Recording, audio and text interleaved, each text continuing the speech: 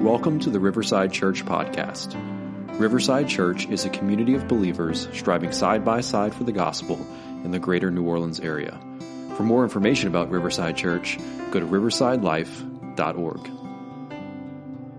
morning through the 7 letters to the churches in Revelation chapter 2 and 3, so that's where we are.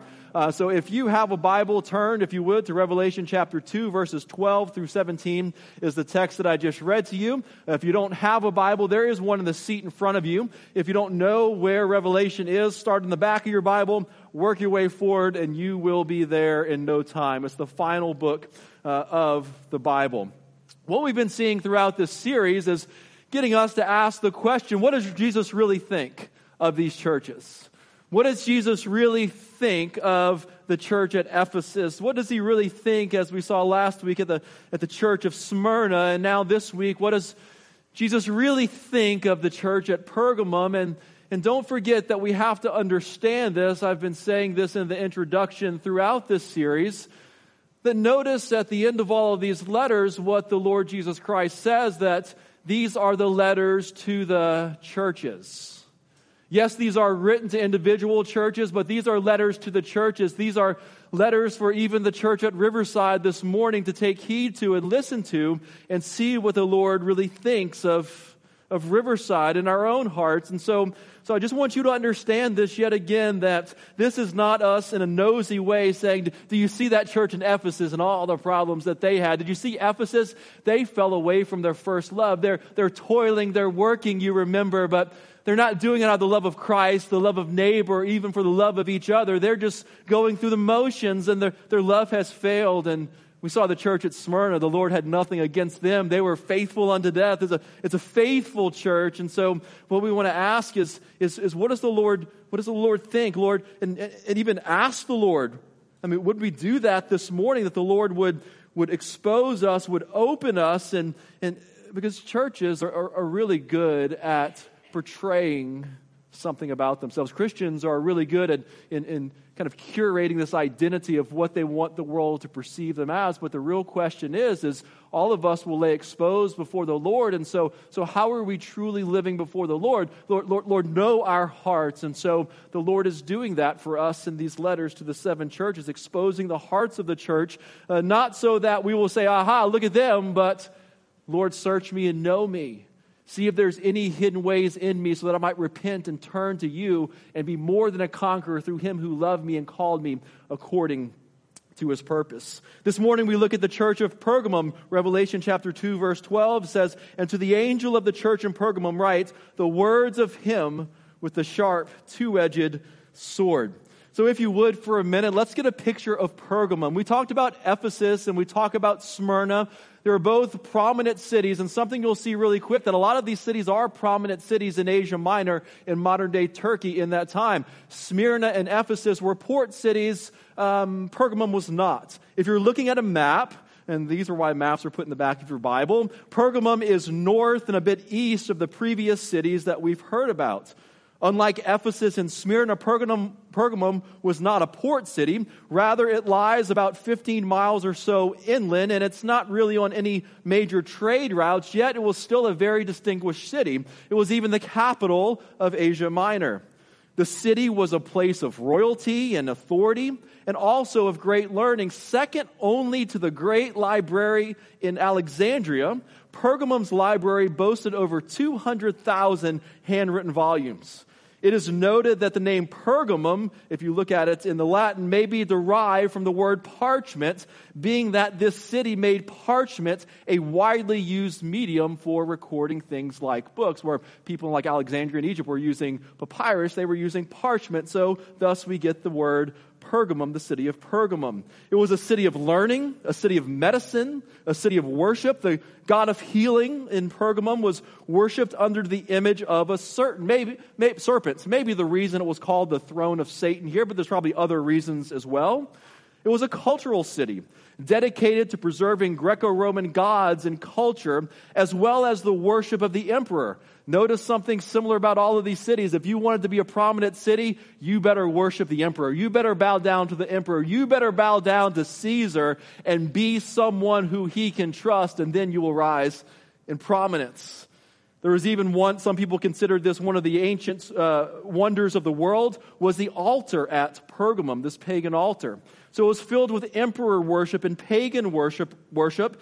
And so therefore it's no wonder that this letter calls Pergamum the throne of Satan. Yes, maybe that image of the god of medicine and the image of the serpent that he fell under, but more than likely it was all of the pagan worship that was going on in the city of Pergamum. It was even described, you maybe heard it a second ago, that Pergamum was the place of where Satan dwells.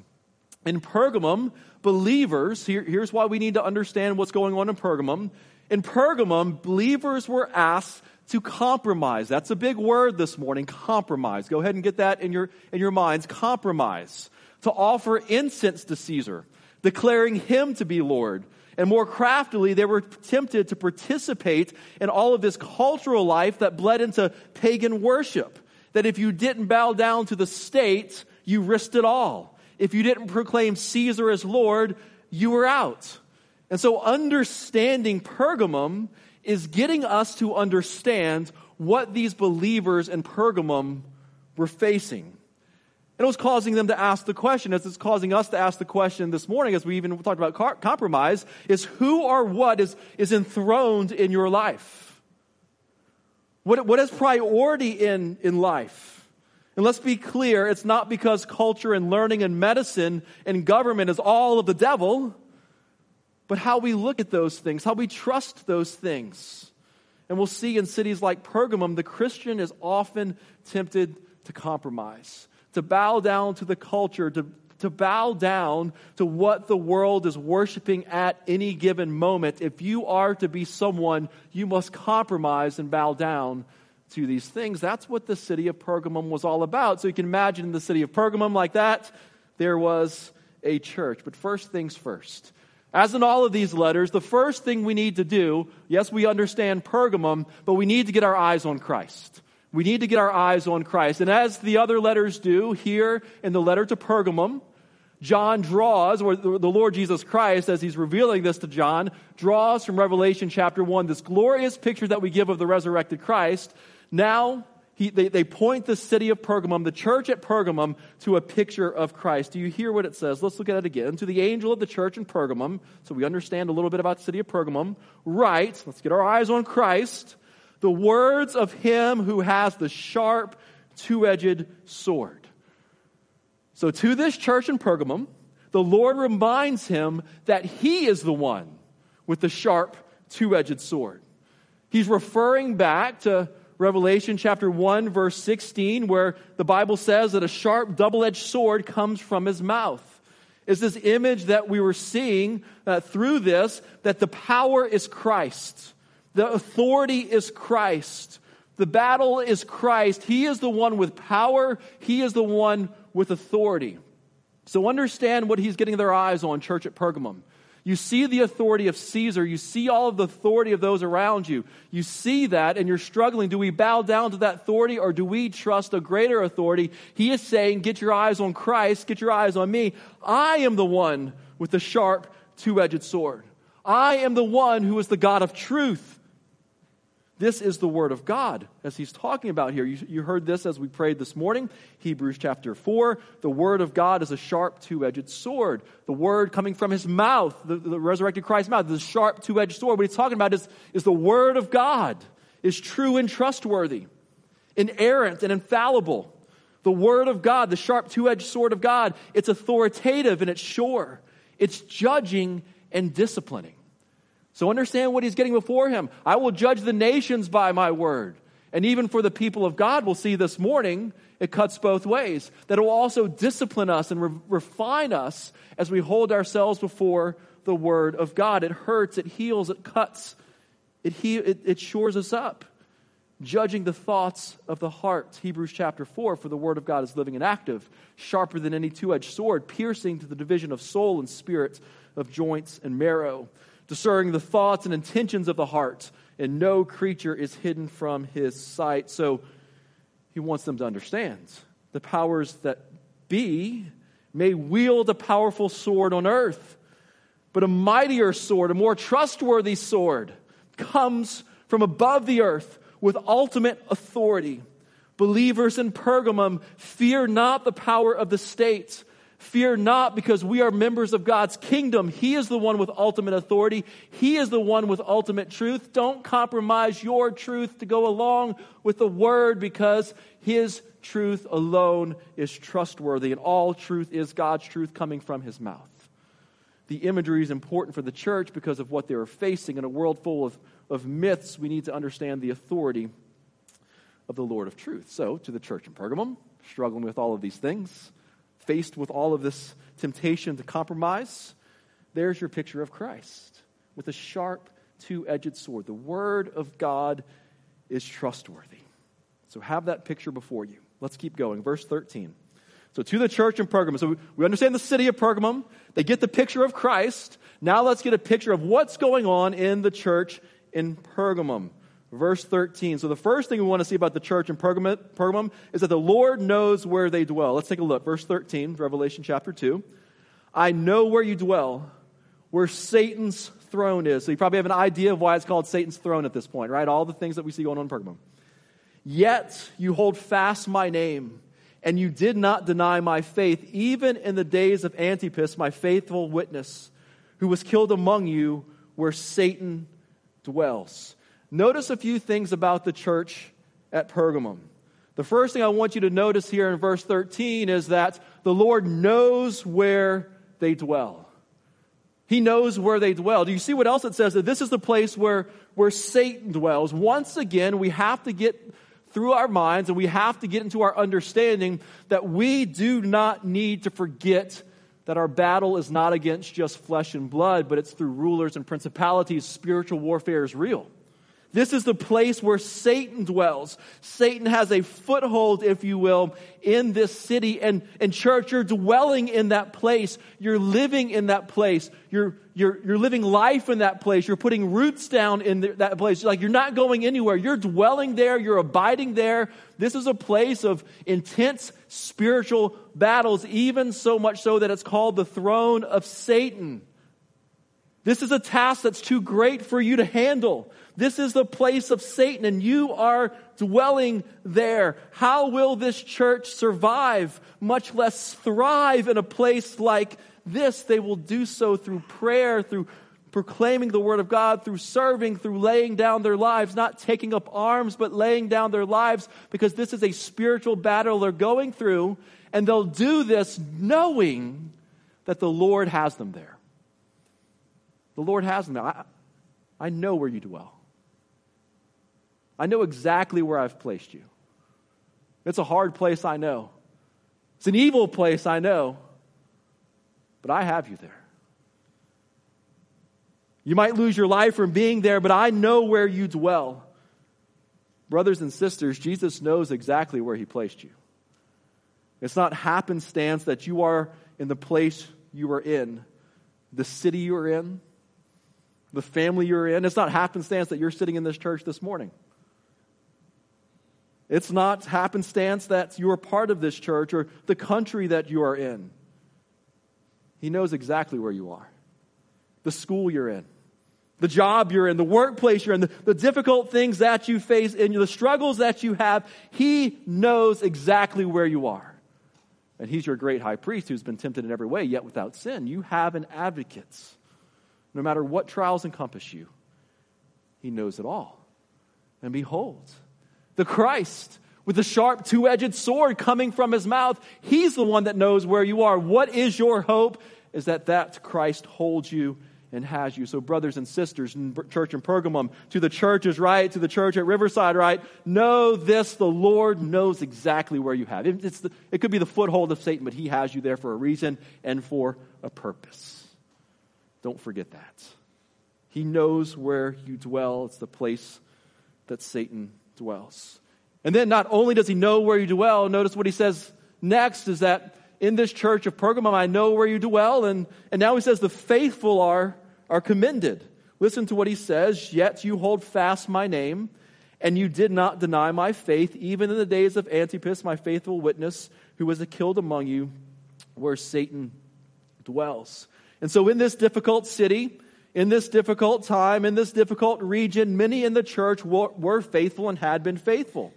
The Lord knows where we live, and we are called to be faithful where we live. In fact, there's even one who's named Antipas, and then during your time, some of you even gave your life, and he himself gave his life, and we don't know a lot about this guy Antipas. Some say that he was burned to death in a bronze bowl, but a lot of that is just tradition. We don't know historically exactly who this guy was, and that's okay.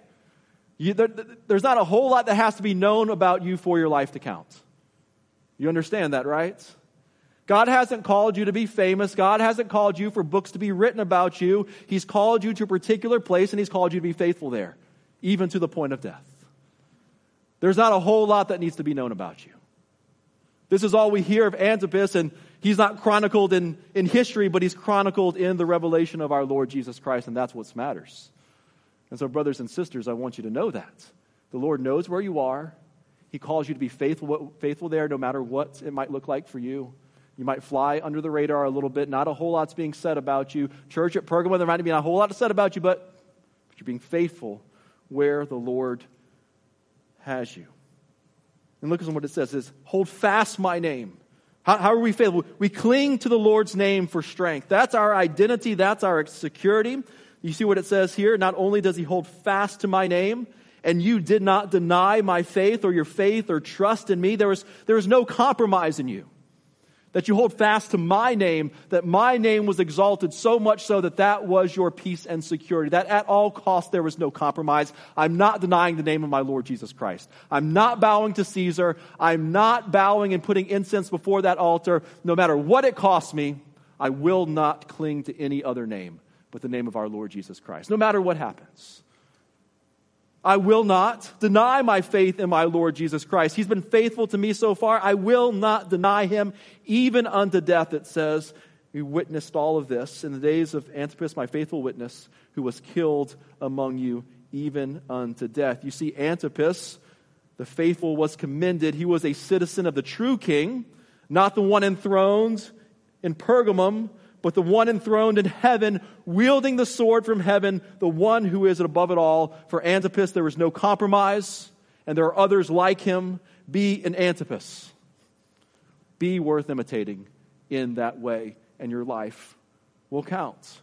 So we see the church of Pergamum. The Lord knows where they dwell. The Lord calls them to be faithful where they are, and we have some examples of faithfulness. So there's a lot of good things that are going on in that church. But now we get to the compromised being called out. This is probably the part of the passage that you're like, what in the world was he talking about there? Let's take a look and read it again. Verse 14. The compromised are about to be called out. But I have a few things against you. So he's exposing their heart at this point. You have some there who hold the teaching of Balaam, who taught Balak to put a stumbling block before the sons of Israel, so they might eat food sacrificed to idols and practice sexual immorality. So also you have some who hold the teaching of the Nicolaitans. Now what could be more clear? That we know what the Lord has against them. They're trusting the teaching of Balaam, they're trusting what Balaam told to Balak, and they're doing the things of the Nicolaitans. We can just move on from there, right? No. No, this probably takes some time to understand what's going on here, right? So we need to spend some time here talking about Balaam and Balak and what's going on. We know a little bit about the Nicolaitans. We saw them with the church of Ephesus. They rejected the teaching of the Nicolaitans because it was poor theology that led to poor practice. But now this church in Pergamum is receiving those folks, these false teachers. And so they were compromised. And there's something about Balaam and Balak that we need to know. Now understand this. This was shocking. I didn't realize this until this week. That Balaam and Balak are some people that we need to be aware of. Did you know that Balaam is mentioned in Deuteronomy, Joshua, Micah, Jude, 2 Peter, and Revelation? And primarily in Numbers. 7 spots in the scripture, the Lord found it appropriate to tell us something about avoiding the teaching of Balaam. Maybe you remember this about Balaam if it's not ringing any bells so far. Do you remember the talking donkey? Do you remember this story in the Old Testament? That's the story of Balaam. Let me tell you a little bit about Balaam, because this will get us to understand what's going on here. Balaam was not part of Israel. He was a prophet, but the Bible describes him as a diviner. Right? So he was not part of Israel, but he was a prophet of the day. He was kind of like a pay for prophecy kind of guy. You could pay Balaam off and he would speak blessings or curses over the people that you told him to speak blessing and curses over. So there's Balaam. In Numbers chapter 21, verse in 22 and 23 is where you can start to hear about the story of Balaam.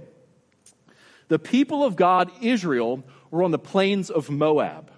Remember, they've been wandering the desert for 40 years, and they are on the brink of entering the promised land, and they're dwelling on the plains of Moab, and the king of Moab at the time was named Balak.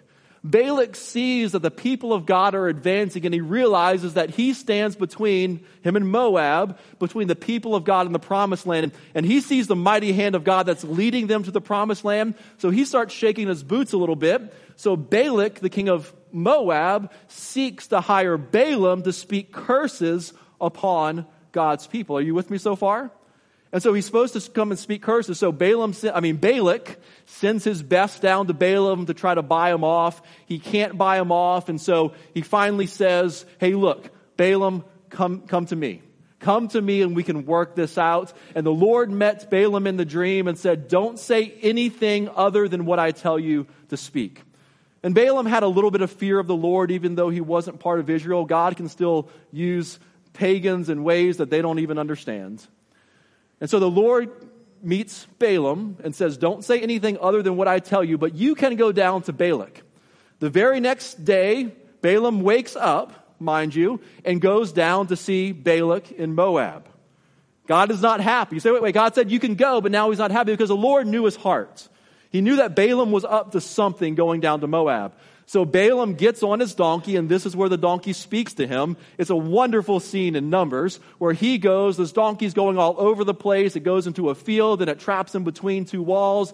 Balaam gets off his donkey. He's ready to kill this thing, and the donkey says, dude, what are you doing? Don't you see the angel of the Lord that's before me? And without missing a beat, Balaam starts talking to his donkey, and they just go on with the conversation. Turns out he sees the angel of the Lord. He doesn't kill his donkey.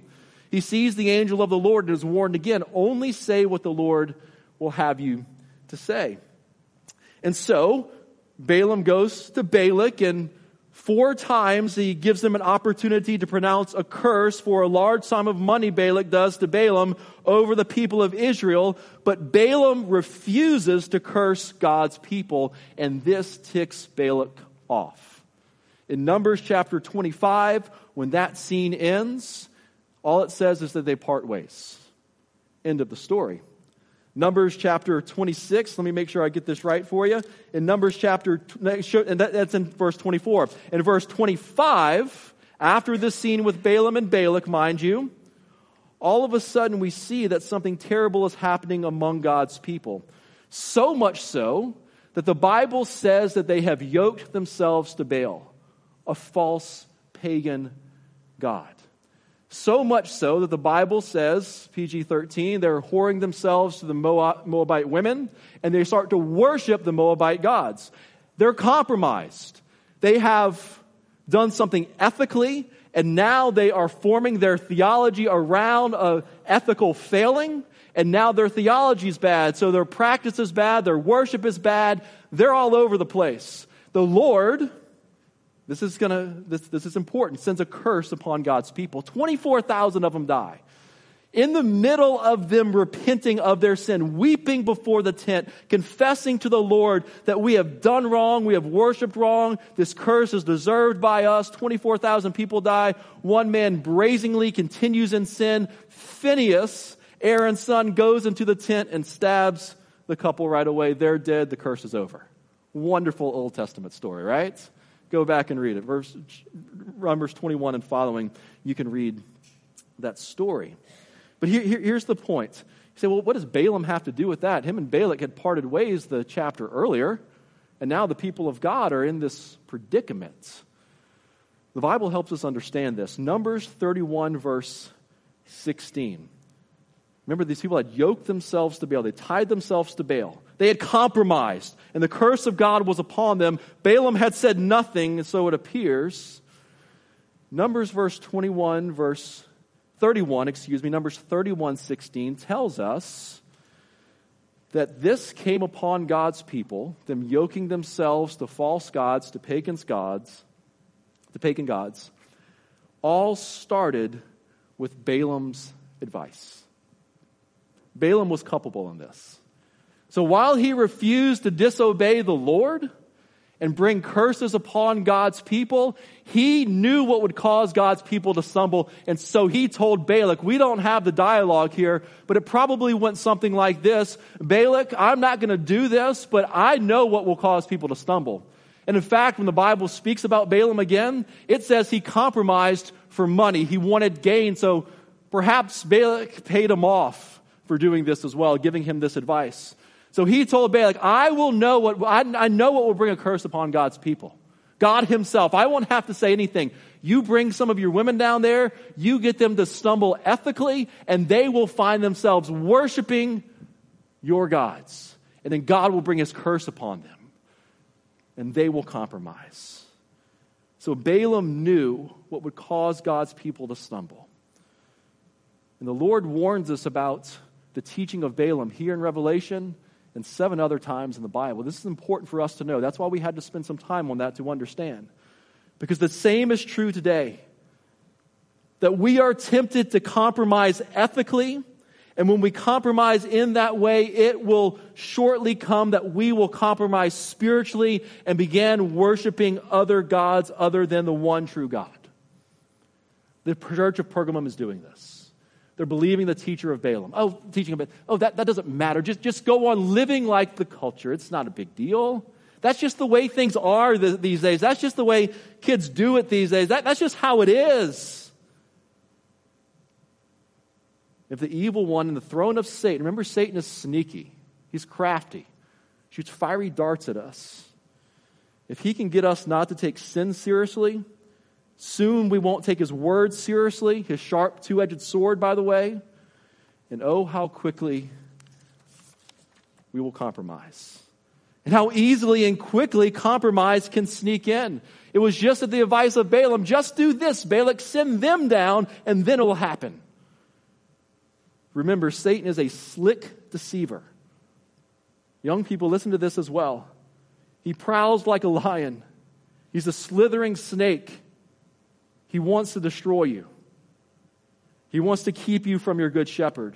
He disguises himself as an angel of light. He disguises himself and makes promises that he cannot keep and doesn't intend to keep. He makes promises that, this will not be that big of a deal. All the while leading us not into green pastures beside still waters, but into the barren lands where you will be unquenched and famished. That to say, compromise can often begin as a seemingly insignificant moment with far-reaching and lasting implications. The church at Pergamum believed the teaching of Balaam. They compromised. They were compromising ethically. We're not sure how, but bowing down to the people that be, the powers that be at the time.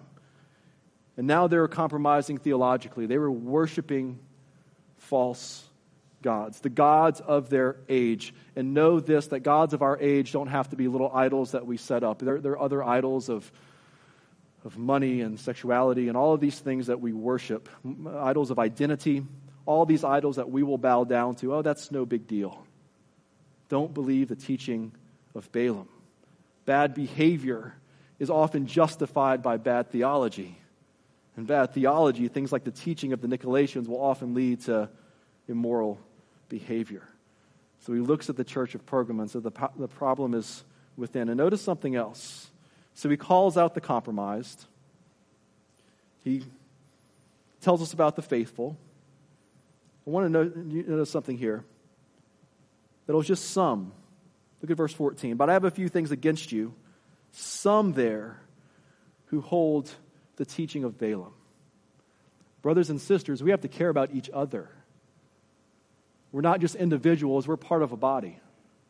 The Bible warns us about this time and time again. Galatians chapter 5, you were running so well, who hindered you? A little leaven levels the whole lump. 1 Corinthians chapter 5, verses 5 through 7. A little leaven will impact the whole lump. The issue with this church is compromise, and even some affect the whole. Maybe it's starting to slip into you. I notice this in my own heart sometimes. Maybe it's starting to slip in that God opens a door for you to invite someone to church or to trust in Christ or to share the gospel, whatever else, but you don't want to lose that relationship, so you kind of hold back and you start to compromise in little ways, and all of a sudden you're compromised in big ways. Just some affects the whole. Praise God. The letter doesn't end there. Right? What's the solution? We'll finish here. Therefore, there's hope, you compromised folks. There's hope for my compromised heart. Therefore, repent. If not, I will come to you and wage and war against them with the sword of my mouth. And in other words, his sword is a sword for the nations, but it's also for the church, to refine the church, and his word will come, and his word will war with us and work on our hearts and expose us to bone and marrow, disciplining as well. Therefore, repent. Repent. That's the solution. You're going the way of compromise. Repent doesn't mean sit in a corner and mope about it. Repent means turn and walk the other way. Turn and see Christ and run to Christ. Repent, you compromised heart. Repent and turn, or the sword will fall upon you. Today, the Bible says, is the day of repentance.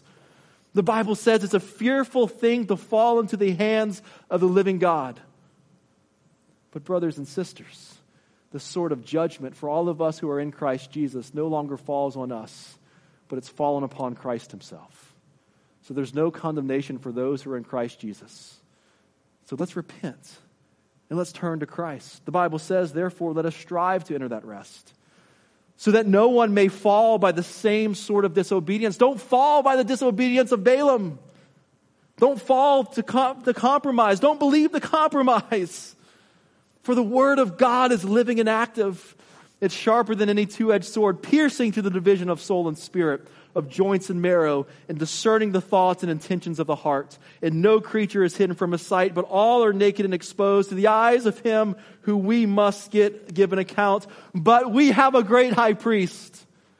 This is the good news. Repent. We have a great high priest who passed through the heavens. The Bible says this, Jesus, the Son of God. So let us hold fast our confession, just like Antipas, who held fast to the name of God. Let's hold fast to the name of Christ. Let's hold fast our confession as our hope, our identity, our life, for we do not have a great high priest who is unable to sympathize with our weakness, but one who in every respect has been tempted as we are, yet without sin.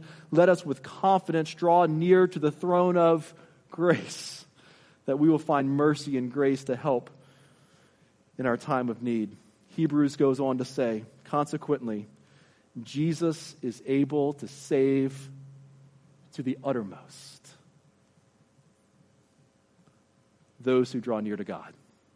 Those who have compromised the uttermost draw near to God, and he will draw near to you. And there's a promise that goes along with this. To the one who conquers. Remember, how do we conquer? We're more than conquerors through him who loves us and calls us according to his purpose.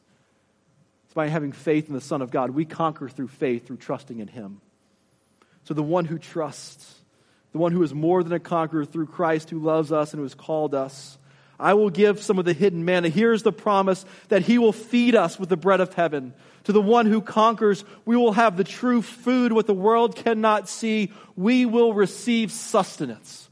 What Satan promises but does not provide, God will provide to the uttermost, the absolute bread for heaven. He will satisfy you.